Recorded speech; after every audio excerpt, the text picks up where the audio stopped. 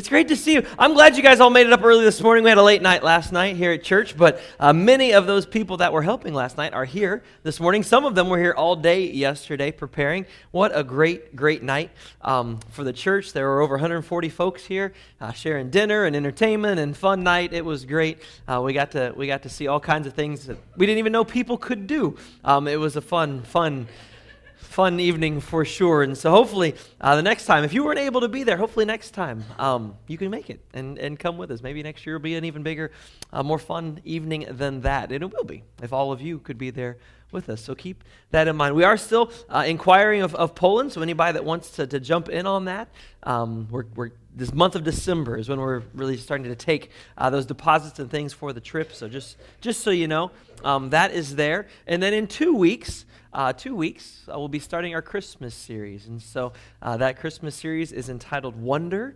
And I asked you last week to just begin to dream and think on those terms in regards to the Christmas story and what happened as a part of that event. And just dream and think about that, because it's something that's definitely lost, even on people of faith in this world. We celebrate that baby Jesus element maybe, but there's so much more in the history and everything surrounding that event. So just begin to wonder and dream. Prepare your hearts for that study together here in just a couple weeks. All right? Now for this week, we're in Ephesians chapter 6, the last third of it, 2/3 of it or so. So if you haven't turned there, go right ahead and do that. But I want to ask you a few questions, talk about a few things here. For those of us that grew up in the church, okay? For those that grew up in the church, you are probably quite familiar with this text. It's quite possible you were taught this as a child. And if you, like me, went to Sunday school, probably you had a poster on the wall in Sunday school that might have looked something like this regarding these truths to you. The old Armor of God poster. Right? We've seen them all kinds of places. You've seen them on the internet now and all those kinds of things. So let's review them if you know them very quickly. You've got the belt of, there you go, very good. Participation is key. Keep that on. Breastplate of righteousness. Very well done. Your feet are fitted with the gospel of peace. That's right. The shield of faith. Right? The helmet of, right? And one last one that you were taught at least, the sword of the Spirit. Now, I'm just going to ask you a few questions. If you've never heard of these, don't worry about it. We're going to go over them a little more in detail here in just a minute. But even those that have heard them, when you were shared these probably as a child for the first time ever, did you understand them? Did you know why these were shared with you, why you needed these things? Did you have any idea how to actually use these tools? Did you even know how to obtain them? My guess is, if you're like me, even though I grew up in the church, I had no idea. It was just presented very matter of fact. Here are these things. Okay, great. That's wonderful. That's real cute. It's wonderful. It's a neat image, I guess you could say. What a great description, but probably not that useful in 2019. After all, the weapons of war have changed drastically since the days of Paul and his time in prison. So we might remember the terms, but many people have long discounted the effectiveness within this world that we live in. And so, my challenge to you today is if you've not taken these principles to heart, even if you learned them as a child, I pray that your minds and hearts are open and willing to hear them anew today and accept them. You see, the application of today's word could come off as a little bit harsh or insensitive. In this politically correct world that we live in, we're really not allowed to talk about hard things, are we? We can't, they might offend someone. After all, Jesus is love, right? God is love, right? Well, yes, he absolutely is. 1 John 4 tells us those exact things. God is full of mercy and grace, and these things are true. But this loving God, full of grace and mercy, loved you and I so much that he sent his one and only Son to this world to live and ultimately to die. But he never said that we would live perfect lives free of challenges, of pain, of tragedy, heartbreak, disease, and in fact, evil. The reality is, he taught the disciples quite the opposite. He painted a very different picture of life. You must understand that those 12 guys that chose to follow him, probably to a man, thought they were hanging out with the future king of Israel. They thought they were headed for lives of power of influences, maybe even riches and fame. Jesus was going to overcome all the obstacles of the world, and they were going to be right on his coattails all the way there. What a future they had. So when Jesus shares with them things like he did in John 16:33, hey, I told you all this stuff, it's all great, so that you'll have some peace. But the reality is, in this world, you will have trouble. But take heart, I've overcome the world. Imagine being one of those disciples thinking you're going to be a prince, if you will, within his kingdom of Israel, and he's telling you this, and you're saying, trouble? Wait. I did not sign up for trouble, Jesus. What are you talking about? I didn't leave everything behind in order to live a difficult, hard, potentially dangerous, or even deadly lifestyle. What are you talking about? See, just like Jesus knew what was in store for every single one of his disciples, he knows what's ahead for each of us as well. He knows the victories that you and I are going to have in this life. He knows every tear that you and I will cry. He knows everyone we will have a chance to share his love with in this lifetime. He knows those that will betray us, those that will hurt us. He knows our successes, he knows our failures, and he knows, and he loves us. And he has now provided us with the tools, the weapons, if you will, we need to make it through every single one of life's trials that await. You see, what we're not allowed to share with you in this politically correct world is that you and I are at war. There's evil raging all around us. Just take a look. We're surrounded by the enemy every moment of the day. Satan has even infiltrated the bride of Christ, the church. He works to spread lies, deception, anger, laziness, apathy amongst the people of God. After all, those outside the church, those outside of the love of God right now, he already owns them. It's not a lot of need to waste a whole lot of time there. If he can attack those that are not prepared within, he renders us ineffective, incompetent, even irrelevant, unable to defend our loved ones or ourselves in the ways that God desires. You see, spiritual warfare is absolutely real. Even if you don't think you've ever experienced it, you have. It's not imaginary. It's not some alternate universe or dream. We are in the middle of a lifelong battle against these forces of evil. Here's the thing. We don't have to admit it. We can absolutely deny it. We don't have to acknowledge it. We can pretend it doesn't exist, but that does not mean it is not real. What it does mean is that you and I will not be prepared. We're not ready for battle. We can't protect ourselves or those we love from the confusion, the chaos, the deception, the foolishness of this world. It means that we'll allow things like slander and gossip to rule our tongues. We'll expose our lives to the sin that so easily corrupts and entangles. We will give ourselves over to things like lust and anger and bitterness and rage. And our selfish pride and greed will be what guide us through this life at the expense of things like our marriage, our kids, and our friends. We'll forever possess fighting, unforgiving spirits bent on division.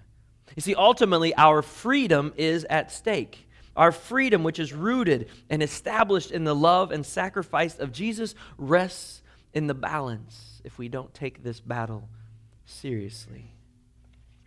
So just real quickly, a few things that the Bible tells us about spiritual warfare that we need to know. Obviously, you could spend an entire series talking about spiritual warfare, but here's the reality. When we learn even just the basics, then we can begin to learn how to live in spiritual victory, which is the key.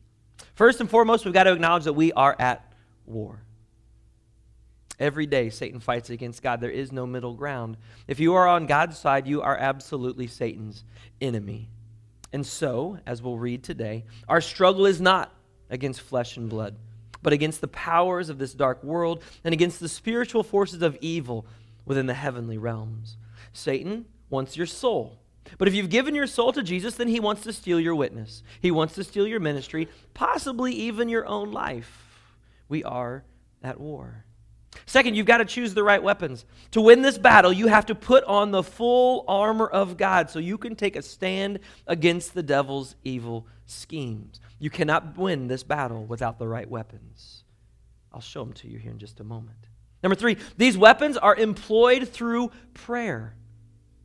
Pray in the Spirit on all occasions with all kinds of prayers and requests, Paul orders. Further, be alert and always keep on praying for all of the saints. Paul knows that we have spiritual power when we're connected with his Spirit in prayer. And finally, number 4, you must stay close to Jesus every single day. This battle that's being waged against us every day, so we must remain in Christ. That word remain, to abide in, to stay connected with, to stay close to. And if we do that, Jesus promises us you will bear much fruit. But it's also in that same breath says, but apart from me, you can do nothing. We've got to remember those things. So as we dive fully into the text, remember this is Paul's letter to the church in Ephesus. Paul loves these people, and in spite of his circumstances, which ultimately are a death sentence, Paul writes these words of encouragement, these words of advice. And now he finally gives them a battle plan, if you will, a strategy for war to defeat the enemy. Now we believe that the Spirit literally inspired Paul through his physical circumstances. As Paul remains under house arrest every single day, he's observing a Roman soldier. A Roman soldier in Paul's time was feared by those in opposition to Rome. It was loved by those in allegiance to Rome, and honestly probably hated by almost everyone because of who they were. But many weren't very good people. There were few. It's thought that Paul wrote this as he observed the very soldier who was holding him captive. So as we read these words and close out this letter to Ephesians, I want to remind you of something I shared with you the very first week in the book. We looked at Paul's encounter with the Ephesian elders as Paul descends into Jerusalem for the final time. The words of encouragement that he shared with them, the warnings that he gave them, and then finally the tears that were shed as both sides realized they would never see one another again. Paul is now writing what are likely his final words to this precious, beloved church. So imagine the emotion that would have filled Paul as he pens this dire warning to always, always, always be prepared. Don't take the emotional element out of it from Paul's perspective. Ephesians chapter 6, beginning in verse 10. We'll read the whole passage through. Finally, be strong in the Lord and in his mighty power. Put on the full armor of God so that you can take a stand against the devil's schemes. For our struggle is not against flesh and blood, but against the rulers, against the authorities, against the powers of this dark world, and against the spiritual forces of evil in the heavenly realms. Therefore, put on the full armor of God, so that when the day of evil comes, you may be able to stand your ground. And after you have done everything to stand, stand firm then with the belt of truth buckled around your waist, with the breastplate of righteousness in place, and with your feet fitted with the readiness that comes from the gospel of peace. In addition to all this, take up your shield of faith, with which you can extinguish the flaming arrows of the evil one. Take the helmet of salvation and the sword of the Spirit, which is the word of God, and pray in the Spirit on all occasions with all kinds of prayers and requests. With this in mind, be alert and always keep on praying for all of the Lord's people. Pray also for me, that whenever I speak, the words may be given me, so that I will fearlessly make known the mystery of the gospel, for which I am an ambassador in chains. Pray that I may declare it fearlessly as I should. And then his final greetings. Tychicus, the dear brother and faithful servant of the Lord, will tell you everything, so that you also may know how I am and what I am doing. I am sending him to you for this very purpose, that you may know how we are and that he may encourage you. Peace to the brothers and sisters, and love with faith from God the Father and the Lord Jesus Christ. Grace to all who love our Lord Jesus Christ with an undying love. I'm going to pause just for a moment and briefly comment on this before we go back to the meat of this passage, the armor of God. This Tychicus person, he must have been an incredibly devoted follower of Christ and companion of Paul, because he's not only mentioned in Ephesians, he's mentioned in the book of Acts, which Luke wrote, he's mentioned in Colossians, he's mentioned in 2 Timothy, and he's mentioned in Titus. Paul doesn't waste time on paper or ink describing his own physical circumstances. He sends his loyal companion to report on that, because Paul's letters are rarely about him. In this closing, he indicates to us how distressed the church was that was receiving this letter. They were worried about Paul, and he said, hey, I'm going to send somebody to let you know I'm doing great. Don't worry about me. Then he reminds them all that we should pray with that attitude of Paul. Imagine having that attitude of Paul, the circumstances he's in, a flawed man like every one of us, yet here he is demonstrating humility and love for others throughout. It's an incredible perspective that we should think about in our lives as well. But on to the battle. We're called to be strong. We're called to stand strong, but not on our own. All of our strength is in the Lord. It is His power, His strength, His guidance that empowers and protects us. We have to understand that it is a choice that you and I make daily. A daily choice to be prepared to face the enemy today or not. Paul illustrates this as he reminds his readers to put on the full armor of God, to clothe ourselves with this armor. The armor is provided by God. It is sustained by God. The only power it has is from God. Our role, our job is to put it on.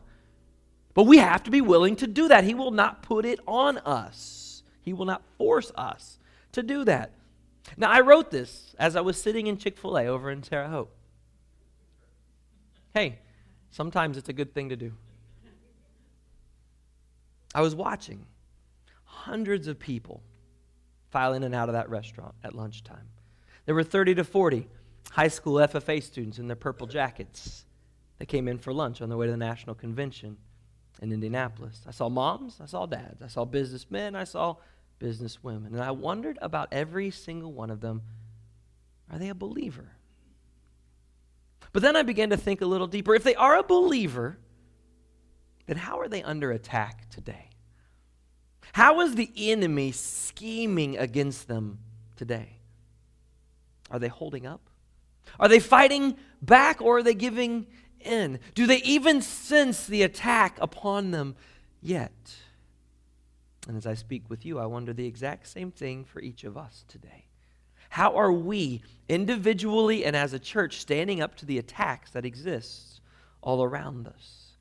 I do know this. There's many of us that have been deceived by Satan himself. Because as of right now, we are fighting against flesh and blood within our own lives.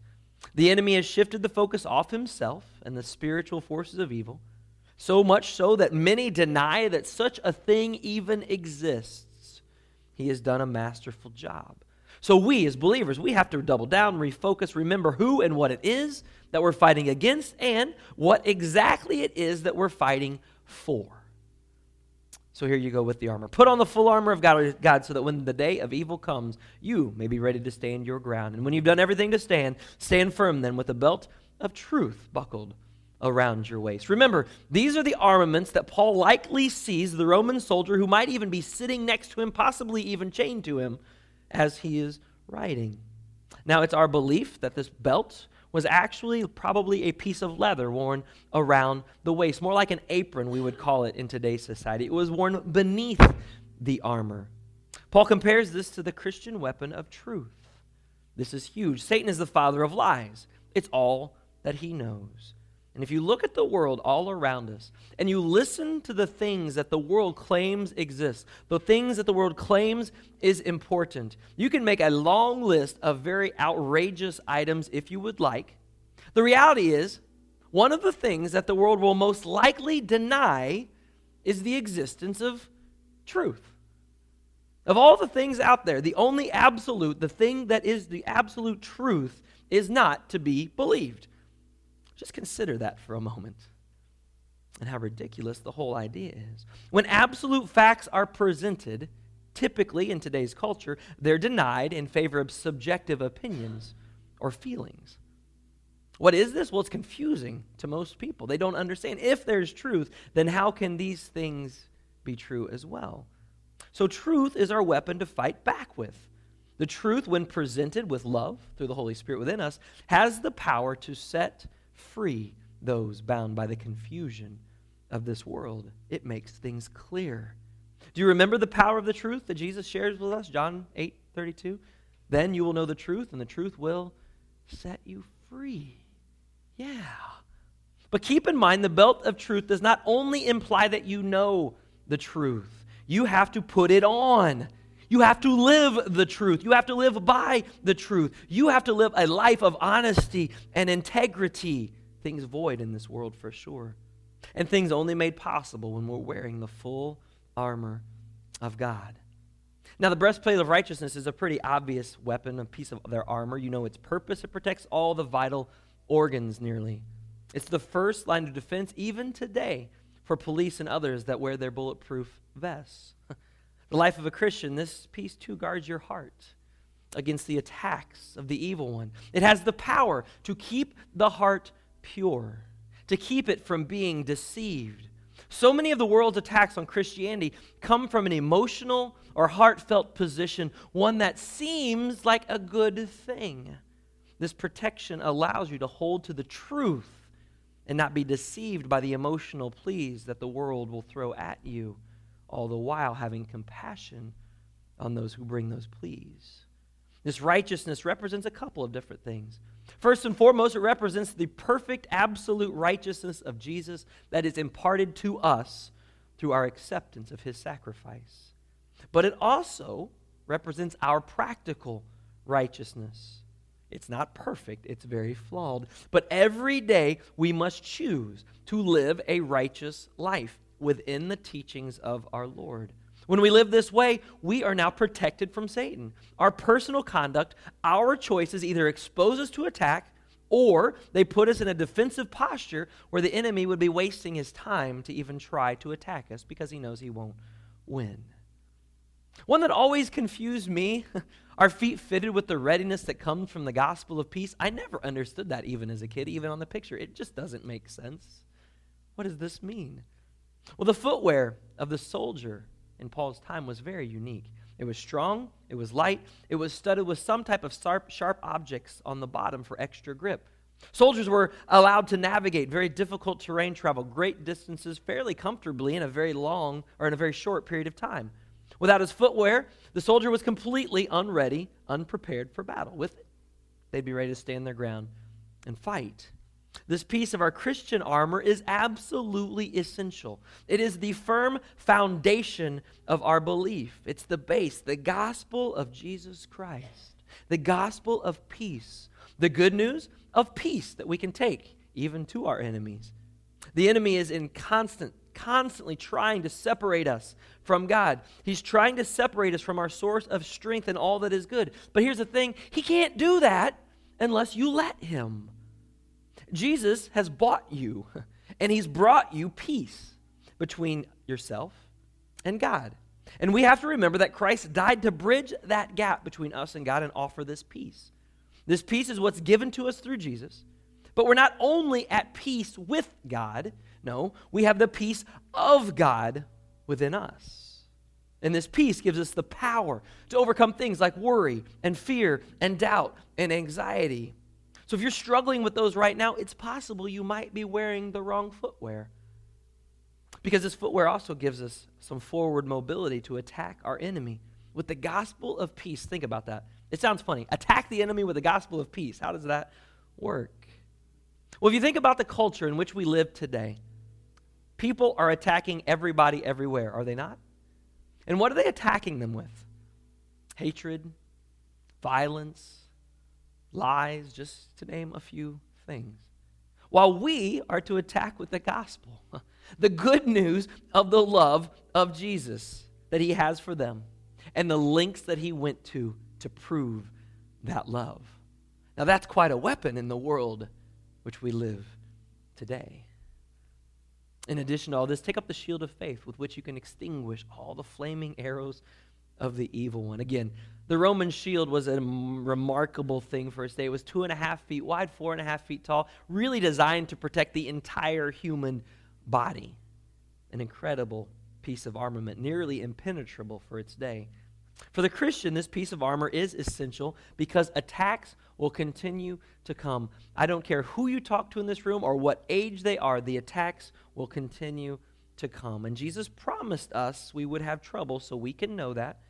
But this trouble can come from anywhere. We have to be ready at all time. Our shield of faith, our complete trust in God, our faith in Christ can deflect anything that the enemy can throw at us. But the shield can also represent our dependence on the body of Christ, the church. Because as the enemy surrounds us and attacks from every side, we need each other to protect the backside, don't we? Think about that. The shield of faith also represents a life of faith, a life of service. We've shared through the course of this book that God's designed for each of us to grow and to mature in the body of Christ and the role that serving plays in that process. When you take up your shield of faith and you start serving, you're going to start fighting for those that don't know the love of Jesus yet. You will start protecting those that might be weak or under attack in that moment. Your faith in God can help you strengthen others as well. The final two, the helmet of salvation. Now, soldiers did not wear this helmet all the time. They only put it on when it was time to fight. For the Christian, this is the hope that we have in salvation, through eternal life, through the power of the blood of Jesus. The final outcome of the battles that we're a part of, well, that's actually already been decided. We know who wins. The assurance of salvation is our impenetrable defense against anything that the enemy can throw at us. Jesus said, "Don't be afraid of those who can kill the body but cannot kill the soul. Rather, be afraid of the one who can destroy both the soul and the body in hell," Matthew 10:28. The idea in this verse is that we got to prepare for Satan's attacks. We got to grab the helmet. We got to buckle it on very tightly because salvation is not a one-time act. A lot of Christians think it is. It is not a one-time act in the past or a future hope for us. It is daily protection and deliverance from our sin nature and Satan's schemes. And as we wear that helmet of salvation every day, our minds become more insulated against the suggestions, the desires, and the traps that the enemy lays for us. We choose to guard our minds. When we choose to guard our minds from excessive worldly influence, and instead think on things that honor Christ. This helmet of salvation is a huge, huge deal. Finally, the last traditional piece of the armament, the sword of the Spirit, which is the Word of God. Now, it is interesting, and it's been noted, you've probably heard, that Paul really truly only lists one offensive weapon. Now, you and I both know that a sword is both offensive and defensive in nature. But notice that this weapon is totally and completely from God. It is His Word. It is His Spirit. My weapon is not my words. It's thankfully not the mind of Chris, because that would be weak. It's the Word of God. The Spirit of the Lord is both the source for God's Word as well as the one who gives effectiveness to its cutting edge. Paul does not use the normal Greek word logos. Throughout the New Testament, the Word of God is often called logos or logos. Paul does not use that word here. This is the rare time where he uses something else. He uses the word rhema, which means the spoken or declared word, even as specific as a certain portion of God's revelation. You see, it's not the Word of God sitting on the shelf. It's not the Word of God neatly stored on our phones just in case we need it. It is an offensive weapon. It is the Word of God proclaimed. It's also completely ineffective without proper training in how to use it. We have to take up our sword by reading the Word, by memorizing the Word, by meditating on the Word, by studying the Word, by being in atmospheres like this where the Word is proclaimed and explained. The author of Hebrews reminds us of a very famous passage, the power of the Word of God, as he describes it, alive and active, sharper than any double-edged sword. It penetrates even to dividing soul and spirit, joints and marrow. It judges the very thoughts and attitudes of the heart. The Word of God penetrates to the deepest part of man and exposes the motives and the heart of the person, which is why the world despises the Word of God. The Word of God, when properly understood and correctly proclaimed, it turns back evil, it destroys strongholds, and it rescues the captives, doesn't it? The sword of the Spirit is the power of God within us. Paul then turns to close the letter, and he shares with us the seventh piece of the armor of God, which probably wasn't on your poster in your classroom because they didn't know how to draw it. Remember, these are Paul's final words to the leaders, to all of those gathering in this region of Asia. So don't forget the passion behind what he's writing. And pray in the Spirit on all occasions with all kinds of prayers and requests. With this in mind, be alert.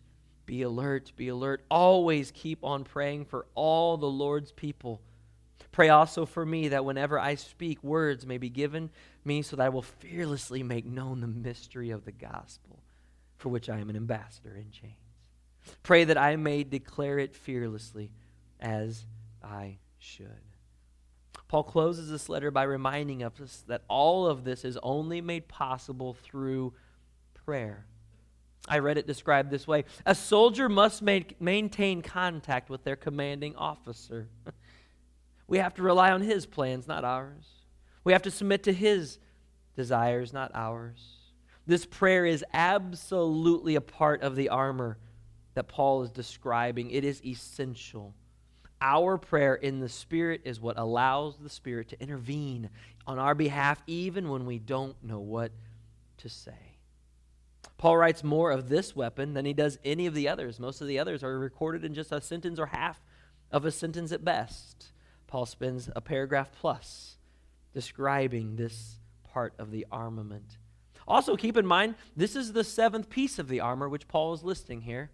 Whether intentional or not, the number 7 in Scripture always means completion, fulfillment within the Word of God. These are all that we need.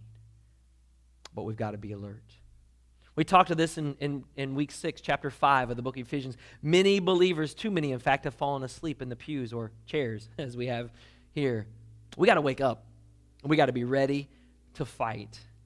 So, Pastor, are you saying that maybe possibly one of the reasons that I'm constantly feel like I'm under attack and I feel like I'm losing these battles is because I am not suited up for battle? Yeah, that's pretty much exactly what we're saying. It is indeed. Put on the full armor of God. Any one of those pieces missing leaves you exposed. In order for that armor to fulfill the God-given purpose, the God-inspired, God-powered purpose in your life, you got to put it on. It doesn't do any good if you're not wearing it. And remember, this is a very important thing. None of this armor protects the backside. If we are not surrounded by believers who have our back, we're in trouble. And if we happen to turn and run, we are fully exposed. Our breastplate serves absolutely no purpose. Our shield is literally dead weight, slowing us down, and our sword is rendered useless.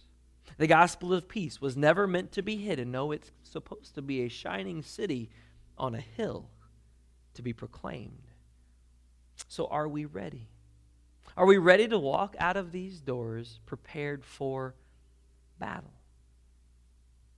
And I don't know about you, but I have really enjoyed the study through Ephesians. And there's so many things, including these, that could be expanded on exponentially. But this survey hopefully gives you a little bit of guidance. There's so many tools and useful things for you, your spiritual walk, for your family, for your relationships, and for your fight in this battle that we currently are waging. Thank you for joining us through this book. I pray that God uses the words of Paul to encourage you, to challenge you, and to create within you the desire to become who he designs you to be. And that little saying that you're going to hear quite frequently, because I kind of like it, we'll never become who God wants us to be by remaining who we are. And so if today you came here and you've never accepted Christ as your personal Lord and Savior, then God does not want you to remain in that state. He wants to move you into the category of his child, of a part of his family for all eternity. We pray that the Spirit puts that decision on your heart. If there are things throughout this chapter or this book that have challenged you personally, there's nothing more we would like than to hear those stories of how God's Word is impacting you. If you feel like I need to confess something before God, I need to come and repent of something before God, the altar is always always open for that to happen. If you need to come forward and pray, maybe you have something going on in your life that nobody else knows about except God. And you want to bring that before God, you want to bring that before man and share that so that can be lifted up. Don't hesitate to do that. We are so conditioned in our church culture to stay seated. So conditioned. What would happen on the day of Pentecost if 3,000 people stayed seated? Just asking. It's a legitimate question. When the Spirit moves, respond. Father God, we thank you for this morning. We thank you for the opportunity. I still, even though I've taught on it, I've studied it, the fact that we have this book in our possession, that we have these letters, these fragile documents that were written by hand on what we would call paper that didn't hold up and didn't last, and yet here we are 2,000 years after these letters were written, and we have a almost perfectly genuine copy of it to study. We can use your word, Father. Your clearly hand was upon saving that for us. We pray that these words of Paul in the book of Ephesians challenges us as a body of believers, challenges us as individuals, that we don't let these things slide past and, well, that must be for somebody else. Oh, yeah, I know somebody that would impact. No. Father, let the word of God penetrate deep into our souls as the author claims it does. Let it be our strength. Let it be our weapon. Let us be prepared for the battles that lie ahead. And if there's anyone here that the Spirit is moving, we pray that they will listen and respond in the way you're asking them. It's in Jesus' name we pray.